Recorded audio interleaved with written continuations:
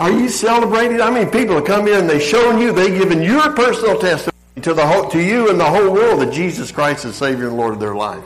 You know what? That's a lot to say amen over, isn't it? Yeah. Thank you for that. I missed two things here this morning. I missed communion with you. Will you let me come back next week? Yeah, good. We'll do that together next week then. I always enjoy that, and that's important. It's important to our fellowship, isn't it? Another thing I missed this morning was crazy love. And I guess you went, yeah, no, I'll be back. Okay. Yeah, thank you. I appreciate that. If you missed crazy love, if you hadn't been blessed by crazy love, it's because you hadn't been there. That has been an absolutely great fellowship, not just a great study. And going to God's Word has been a great fellowship, hasn't it? And, love is crazy in the world, isn't it? Yep. The rest of the world just does not understand it, do they? We're going to talk about this morning. About our love in here, in this body, in the church. Also how that love is seen outside the church. And how do we make all those come together? And let me tell you, I went to a really strange place, so I want you to track with me. We're going to go to Romans 12 this morning. So if you have your Bible there and you want to go with me, Romans 12 begins with a way that most people wouldn't say is going to talk about fellowship, but indeed it does. Let me read Romans 12:1 to you, and then we're going to pick up here in just a minute in 12:9 while you're looking. 12:1 says, I appeal to you, brothers, therefore, by the mercies of God, to present your bodies as a living sacrifice, holy and acceptable to God, which is your spiritual worship. Do not be conformed. Actually, it says stop being conformed to this world, but be renewed by the renewing of your mind in Jesus Christ. Be transformed by Him. And if you do that, then you can test and you may discern what is the will of God, what is good and acceptable and perfect. Then he takes these next few verses. He's talking about making ourselves fully committed, submitted to Christ. We'll talk about this another time, but it talks about being living sacrifices. Anybody here not have a day in their life they're not attacked by Satan? He does every day, doesn't he?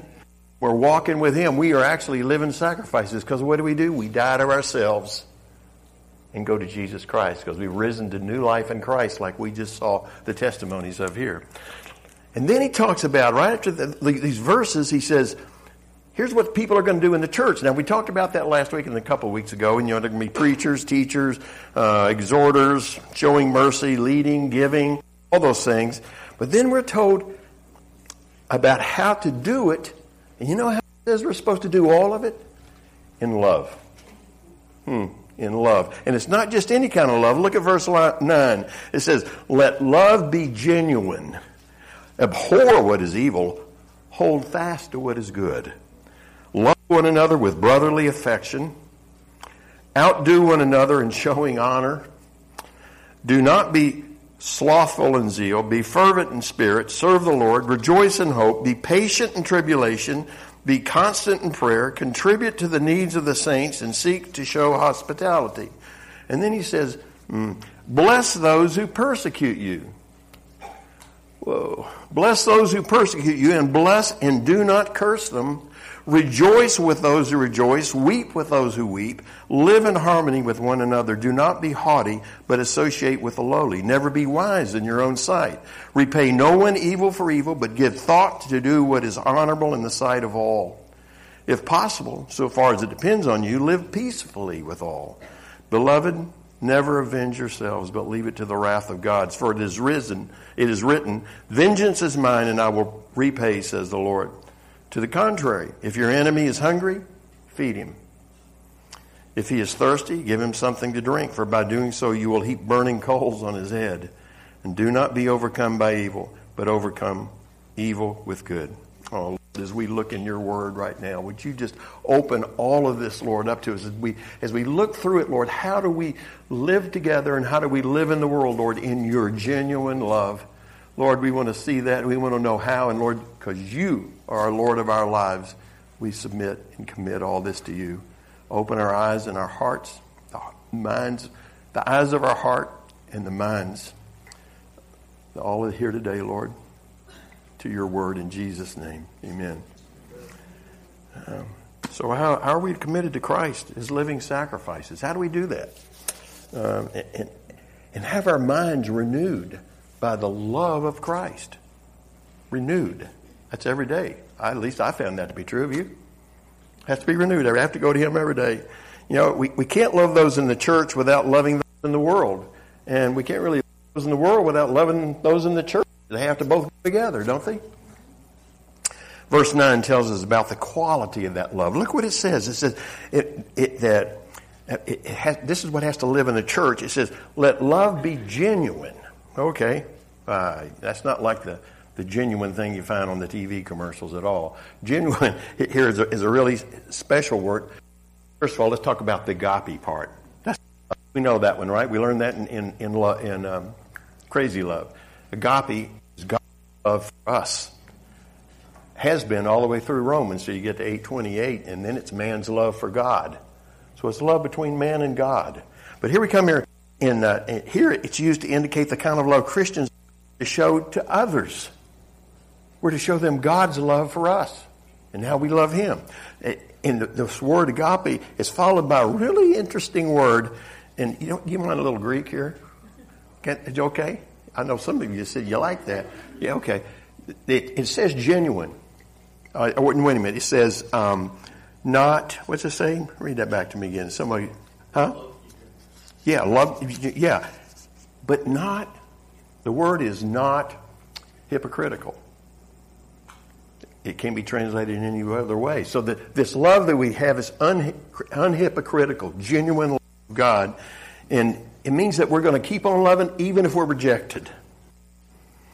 We're challenged to live out this highest love and do it with the utmost sincerity, genuineness, and that's the love of God. Our love is genuine. It's not counterfeit. It's not hypocritical. Now, that's hard to put in practice in this world, isn't it? Because you know what? We are bombarded with hypocrisy all around us. You cannot turn on the TV and not see someone who's saying, hey, be all you can be, which is like me, which is not the truth. We're supposed to be like an image of somebody who we aren't and never can be. You know who we are? We're made in the image of God. All of us who come to Jesus Christ, He makes us.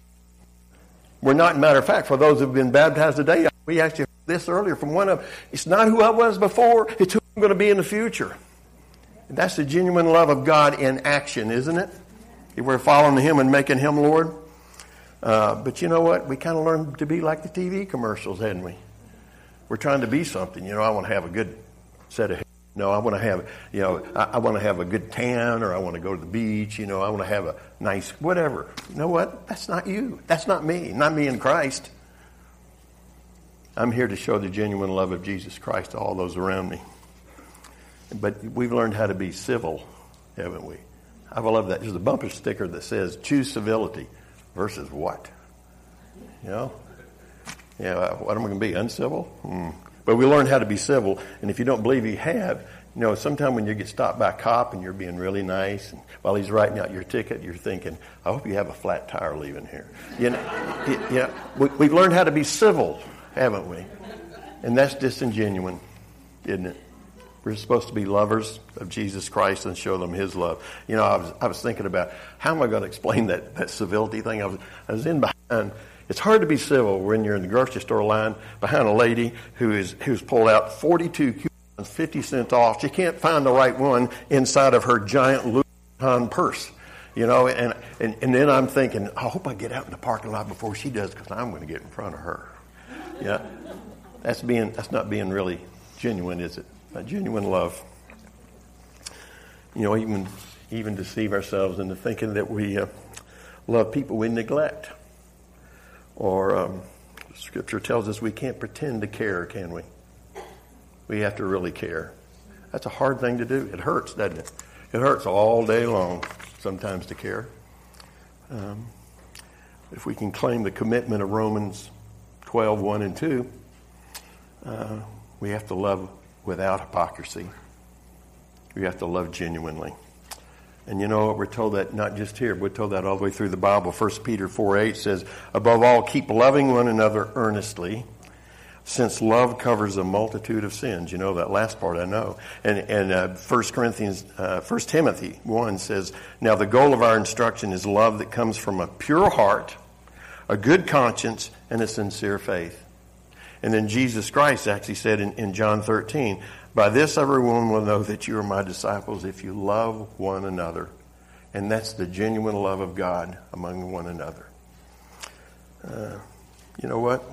This is a call to honestly examine our own hearts, isn't it? How we love one another. And I'm talking about inside the church right now. Let me tell you what.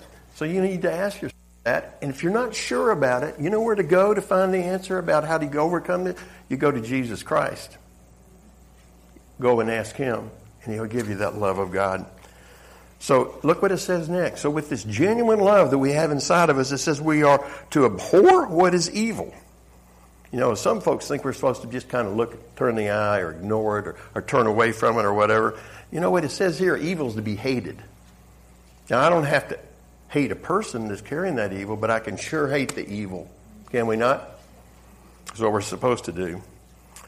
Sincere love, genuine love, demands God-honoring moral resolve regarding good and evil. That's the morality part of this genuine love, inside and outside the church for that matter. And then look at verse 10. It says, love one another with brotherly love. This is the commitment part. We're to be committed. Love one another with brotherly love, affection. Outdo one another in showing honor. Now, here's another little Greek lesson. Hang in there with me. You want to have a whole class? Well, I love it.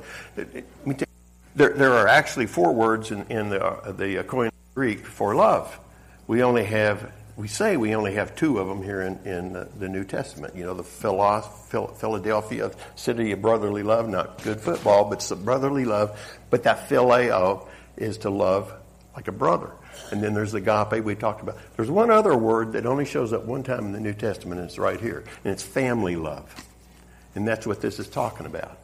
It's a family love. We're to love each other in the church as if we're in the same family. As if we're a family that works. That's what it says. That kind of love involves a lot of commitment, doesn't it? Same kind you find in good families. And then it says we're supposed to outdo one another in showing honor. Healthy families have a mutual respect for someone who does well in the family. You know what? My sister and I, we were not rivals. I got to tell you, my sister, I'm so proud of her, I don't know what to do. Not because she's a great educator. She has her doctorates and teaches at a university and has taught and all that kind of stuff. That's great. But you know what? She loves Jesus Christ. And I'm so proud of her, I don't know what to do. My granddaughter got baptized last night at a church down in Glen Burnie. And she got up and gave her testimony. And they do it really neat there. Maybe we ought to try this sometime. But they actually hold up. And they'll say, I was lost, and you flip the card over, and it says, now I'm found. But she had that kind of testimony. I'm so proud of her. I'm not envious of her. I love her. And I'm so proud of her. Lift it up in our family. Can you say that? That's the kind of honor we are to have for one another, that family honor. This is the way it ought to be in the church. Love increases family commitment and family joy. Does it not? Yeah. Churches fight over the silliest things these days. You know, if you ever want a really fun website, maybe not so, but Tom Rainier, who's a popular churchologist, I guess you'd call him, he reported a church. He reports the funniest, silliest things that go on in churches. And last year there were 2 churches that split. Are you ready for this? They split over the kind of coffee they serve. Well, there's a family brotherly love, isn't it? Whoo! Actually split and started a new one. You know, it was called New Folgers. No, it wasn't. It was No, I don't know. It wasn't. Anyway, most of the fights and the splits that happen in churches are from Satan attacking from the outside. And we need to all be aware of that together. Because he does. He comes and he surrounds us sometimes. And he's actually shown us his gnarly teeth this week, hasn't he? Some of us can tell you about that. Right here at this church. You know what? We got to love one another. And here's how we fight. We don't fight him by going out with our laser swords or anything like that. I'm kidding. Personal joke. I don't know. Anyway. We do. We got to show them the love that we have for one another in the church, and then we stand firm in it. That works. I'll tell you how we know that. Let's keep going with this one for just a minute. Love one another with a warm family affection is the way I would translate that in verse 10. Outdo one another in honor. And then here comes the challenge. It says, do not be slothful in zeal, be fervent in spirit, serve the Lord, rejoice in hope, be patient in tribulation, be constant in prayer. You know, this thing, fervor, that means you need to get up and yell and scream. I mean, it's fire in our belly. We need to have that kind of fervor when we're serving the Lord. Fervent in spirit. That's costly. It means you're going to miss a few hours of sleep. It may mean you're going to miss a lot of hours of sleep when you do that, when you live and walk that way. Luther said he worked so hard that when he went to bed, he literally fell into bed. That's where that comes from, I think. He couldn't get up. As a matter of fact, the rest of that story, I may not want to tell you this, but I will, is that he didn't change his bed sheets for a year. He was too tired. That is tired, isn't it? Here's another one. Moody's bedtime prayer. He's rolled into bed one night. He wrote this in his diaries. He says, Lord, I'm tired. Amen. That's it. That was his good night prayer. That's tired, isn't it? What a great guy he was in doing all that, too. And when the great Scottish restorer, I wanted to get him in here, Alexander MacLaren, went into his study. He took off his slippers and he put on his work boots. Because anybody that's going to be working for the Lord needs to be dressed for it. He was ready to go and work. And work until he finished. True love takes a lot of labor, doesn't it? Takes a lot of work. And how do we care with this genuine love? This love that is unhypocritical? It says, contribute to the needs of the saints and seek to show hospitality. Our care for brothers and sisters in Christ, you know what, should reach right down into our wallets. That hurt. Woo-hoo. Yeah. It's a privilege rather than a sacrifice, because the word contribute here is the same word that's used for fellowship in the New Testament. It's koinonia. That koinonia fellowship. We have love for one another as we work together for Christ Jesus, bringing others to Him. And we're going to show them that kind of love, aren't we? It's natural and right and joyful, and all of the people's needs are met when that kind of love is shared within the church. When they're seeking to show hospitality. Now, you know that hospitality means a lot because, I'm originally from the South. I know you couldn't tell by the accent, but that Southern hospitality is a whole lot different, We all just love one another. And no, this is the kind of love we're talking about, genuine love in the church. And hospitality. That sharing, that koinonia, that was really important in the first church when this was written, because back then, when you joined a church, you were disinherited from your family. That means you really gave up all that you had. That could have happened. That still goes on today. It's important to the life of the church anywhere. This hospitality, this koinonia. Peter said, be hospitable to one another without complaining. I bet you didn't know that was in there, did you? And this text in Rome, I know, we're going to have to go back and reread that. Anybody have a different translation? Okay, we'll have to live with that one. And this text in Romans says we should aggressively pursue it. We're to go after it with fervor. Don't neglect to show hospitality. And here's in Genesis 18, when they're talking about Abraham, remember Abraham? In his walk, and he had some people come and visit him. Hebrews 13 tells us about that. It says, don't neglect to show hospitality to everybody, for by doing this, some have welcomed angels and guests without knowing it. Yeah, could happen. So let's just talk about what we just said, because I want to. This is inside the church. Let's take it outside the church. But let's see what we said here so far. Love's quality must be genuine, not disingenuine, genuine. Morally, we have to abhor evil and hold fast to what is good. Its commitment, love one another with a warm family affection. How we're to love one another. Anybody, I can come to dinner. I'm kidding. Outdoing one another in showing honor. And here's how we express it. Do not be slothful in zeal, but be fervent in spirit. Serve the Lord.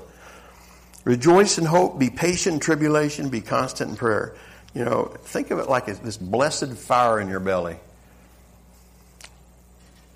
And here's how love cares. Contribute to the needs of the saints and seek to show hospitality. Now, these next few verses, we're going to race down here to the end of this pericope. It says,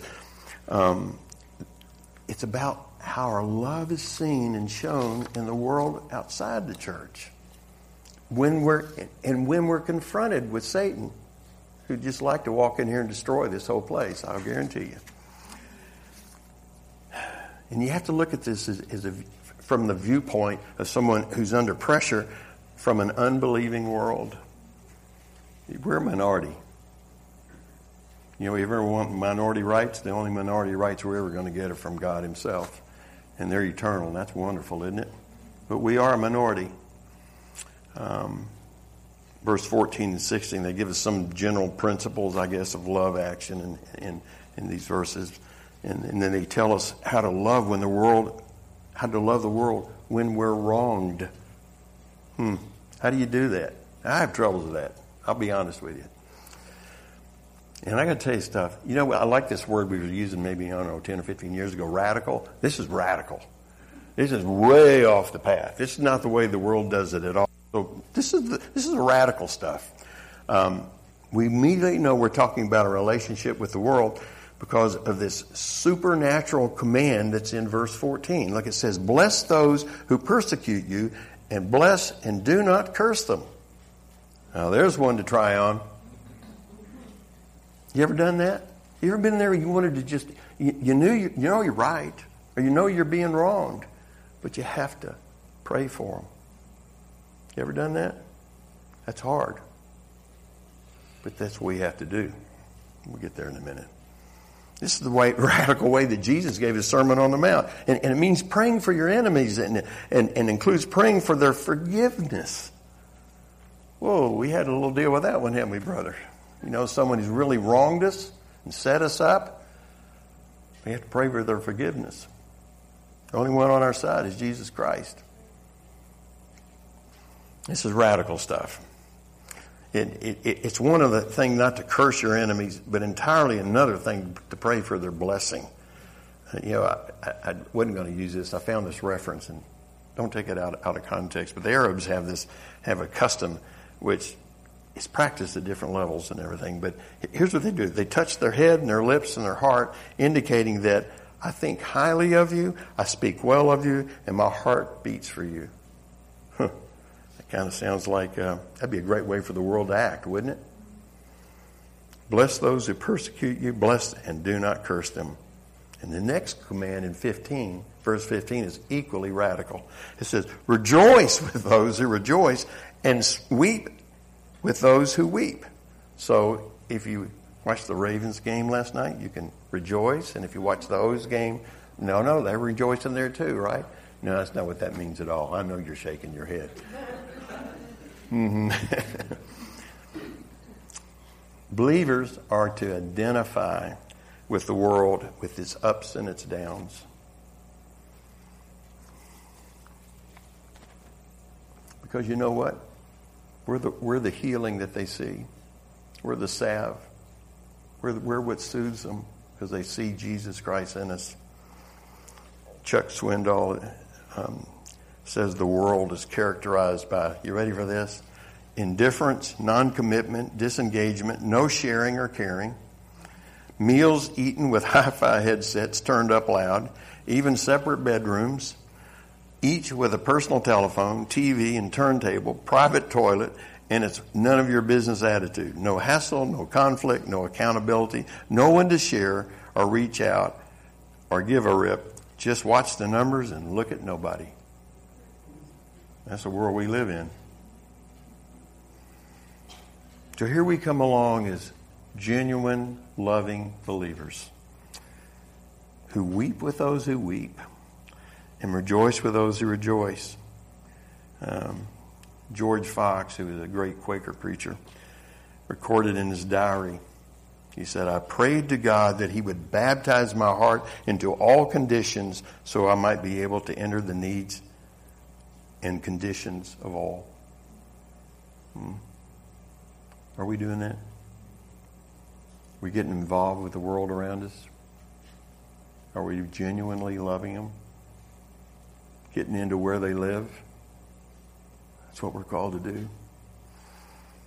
This call to love is radical indeed. It says, rejoice with those who rejoice, weep with those who weep.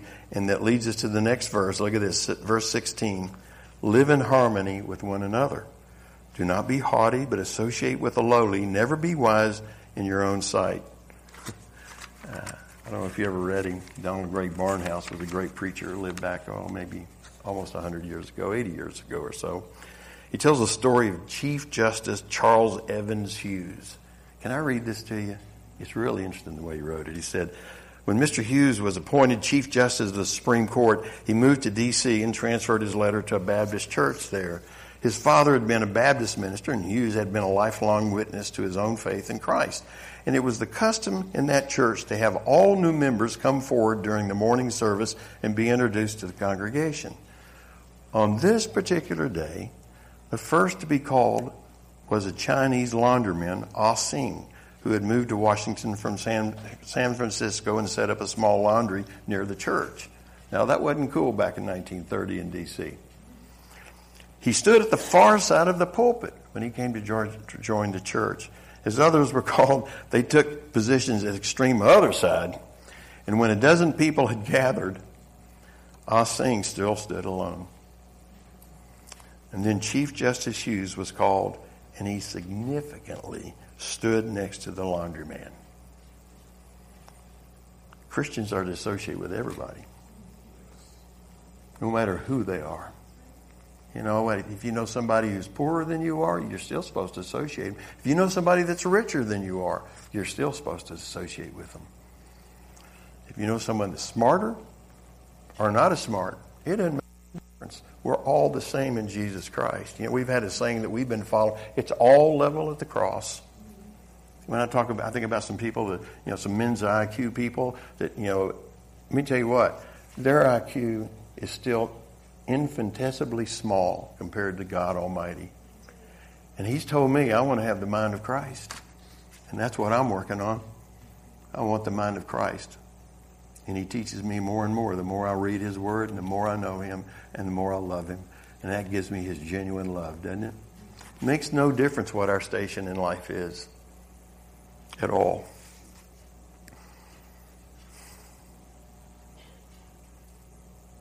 And then here, in these last verses, we're told how to love a hostile world. It says, repay no one for evil, but give thought to do what is honorable in the sight of all.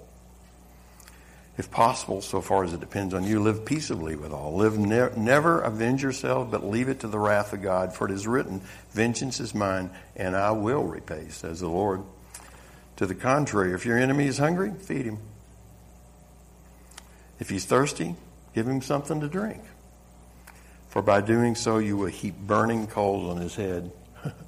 That's ultra radical, because it's ultra unnatural, isn't it? The world says common sense demands getting even. You know, how many times someone, you want to give them the right hand of Christian fellowship, the left hand full of envelopes, but you always want to just react to them, don't you? To someone, that's not the way we're supposed to do it at all. It's not showing them the genuine love of Christ. There is a better way, God's way. And here's the thing, it has two ways to do it, to make it happen. First, trust God. Look at verse 19. Beloved, never avenge yourselves, but leave it to the wrath of God. For it is written, vengeance is mine and I will repay, says the Lord. We have to trust God that His plan will work. It will happen. It will be fulfilled. He's in charge. He's the one that's doing it. We're just following Him. Any amens? Amen. Yeah. Are we? Okay. We have to trust God to work in the life of the one who wronged us, if someone has. Leaving room for God's wrath is leaving room for God to do His work. You know what? I read in Isaiah 19:22. It says he was going to strike Egypt and then heal Egypt. He has to strike first, and then he heals. One of these days, God's judgment is going to come, an ultimate judgment, and the people who don't turn to Him, He'll judge. He'll judge fully, but He's the one that does it. We have to trust Him on this one, don't we? To let Him do it. Here's the second thing we have to do. We have to do what's positive good. Now, this is a hard one. I've been working on this for years. Some of you may have already cracked this one, and I'm still working. I'm still under construction on this one, but it says, look at this. It says, to the contrary, if your enemy is hungry, feed him. If he is thirsty, give him something to drink. For by doing so, you will heap coals on his head. Now, what does that really mean? Come on, In doing good to our enemies, we're going to heap burning pangs of shame and contrition on their heads, which hopefully, but not surely, will lead them to God's grace. But that's the way we show them. Oh, so the best example of this, I love the story in the Scripture. In the Old Testament, remember when Saul was chasing David, and he's trying to kill him, and David's got a few of his good men, and they're held up in a cave, and Saul goes over and he's relieving himself, and David's standing so close to him, he cuts off a piece of his robe. Saul's trying to kill him. And he says, I'm not going to do that because he's the anointed one of God. God's going to deal with him. I'm not. So he goes and he cuts off a piece of a robe. And I love this. Let me read it to you. And after the king had gone down from the cave, he says, then Saul left the cave and went on his way. After that, David got up and went out of the cave and called to Saul, my lord the king. He's looking for him. Can't find him. He says, my lord the king. When Saul looked behind him, David knelt low with his face to the ground and paid homage to the man that's trying to kill him. And David said to Saul, why do you listen to the words of people who say, look, David intends to harm you? You can see with your own eyes that the Lord handed you over to me today, and in the cave, someone advised me to kill you. But I took pity on you and said, I won't lift my hand against my Lord, since he is the Lord's anointed. Look, my father, look at the corner of your robe in my hand, for I cut it off, but I didn't kill you. Recognize that I've committed no crime or rebellion. I haven't sinned against, even though you are hunting me down to take my life. May the Lord judge between me and you, and may the Lord take vengeance on you for me. But my hand will never be against you. As the old proverb says, wickedness comes from wicked people. My hand will never be against you. Coals of fire heaped on his head. And listen to how Saul responded. He says, when David finished saying these things to him, Saul replied, is that your voice, David, my son? Then Saul wept aloud and said to David, you are more righteous than I, for you have done what is good to me, though I have done what is evil to you. You yourself have told me today what good you did for me. When the Lord handed me over to you, you didn't kill me. When a man finds his enemy, does he let him go unharmed? May the Lord repay you with good for what you've done for me today. That's all in 1 Samuel 24. It's a good story to read, isn't it? Got anybody chasing you? Satan's people chasing you? You know how we're supposed to respond? That's Satan. You can't do anything against Satan. These are battles in the heavens. We're just here with his heavenly armor on, aren't we? Standing firm in him. Sadly, Saul never did open himself to God's grace, but he could have. The coals were meant to be a prelude to David's blessing, weren't they? I love the story. I picked up some of these stories from some other people, that several men who gave some illustrations about this very thing in our lives. One of them is W.C. Fields was seen reading the Bible one day, and a friend came up to him and said, what are you doing reading the Bible? W.C. Fields, you remember him? Some of you know who he is. He said, what are you doing? He says, looking for loopholes. Couldn't find any. This thing about heaping coals on people's head? Because the wrath belongs to God, the judgment belongs to God. There's no loopholes in that story, folks. Not going to get around that one.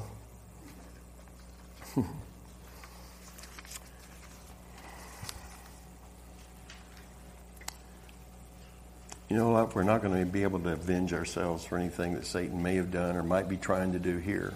We have to leave it to God. But what we can do is show them the love of God that's in this church family. Yes?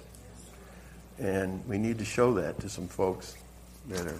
Satan is surrounding us right now. We have been attacked this week.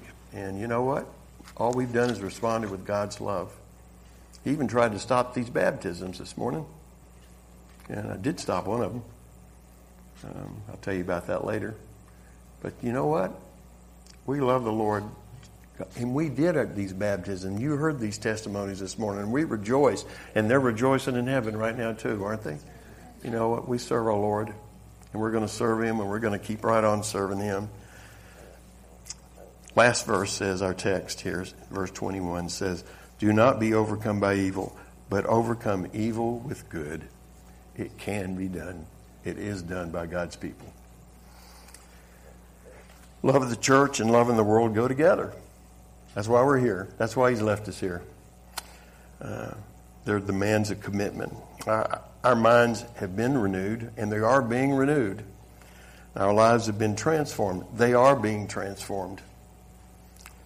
And the Holy Spirit can do it all through us. Are we loving the church? Yeah? We know how to love the church. Are we doing that? I pray that we are. Are we loving the world? I pray that we are, that they see the love that's right here. My prayer for the fellowship here at Boulevard is that when we're wronged by the world, that the world sees a church that loves God through Jesus Christ. And then they will want that. And they'll know that this love that we have is genuine love of God. Amen. Lord, thank you so much for your word. Lord, thank you for your manual.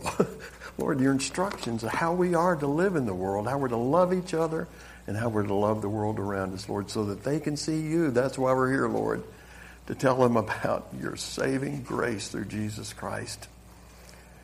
You've already conquered everything in this world, Lord. We praise you for that.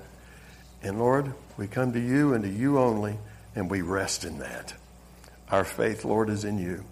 Lord, I pray you continue to do great work here with your people where we are today, to your glory, in Jesus' name. Amen. Amen. You want to come and do the offering, right? You already did the offering? Oh. You know, I look around me, thank you. I look around me and you know, that when we say words like this,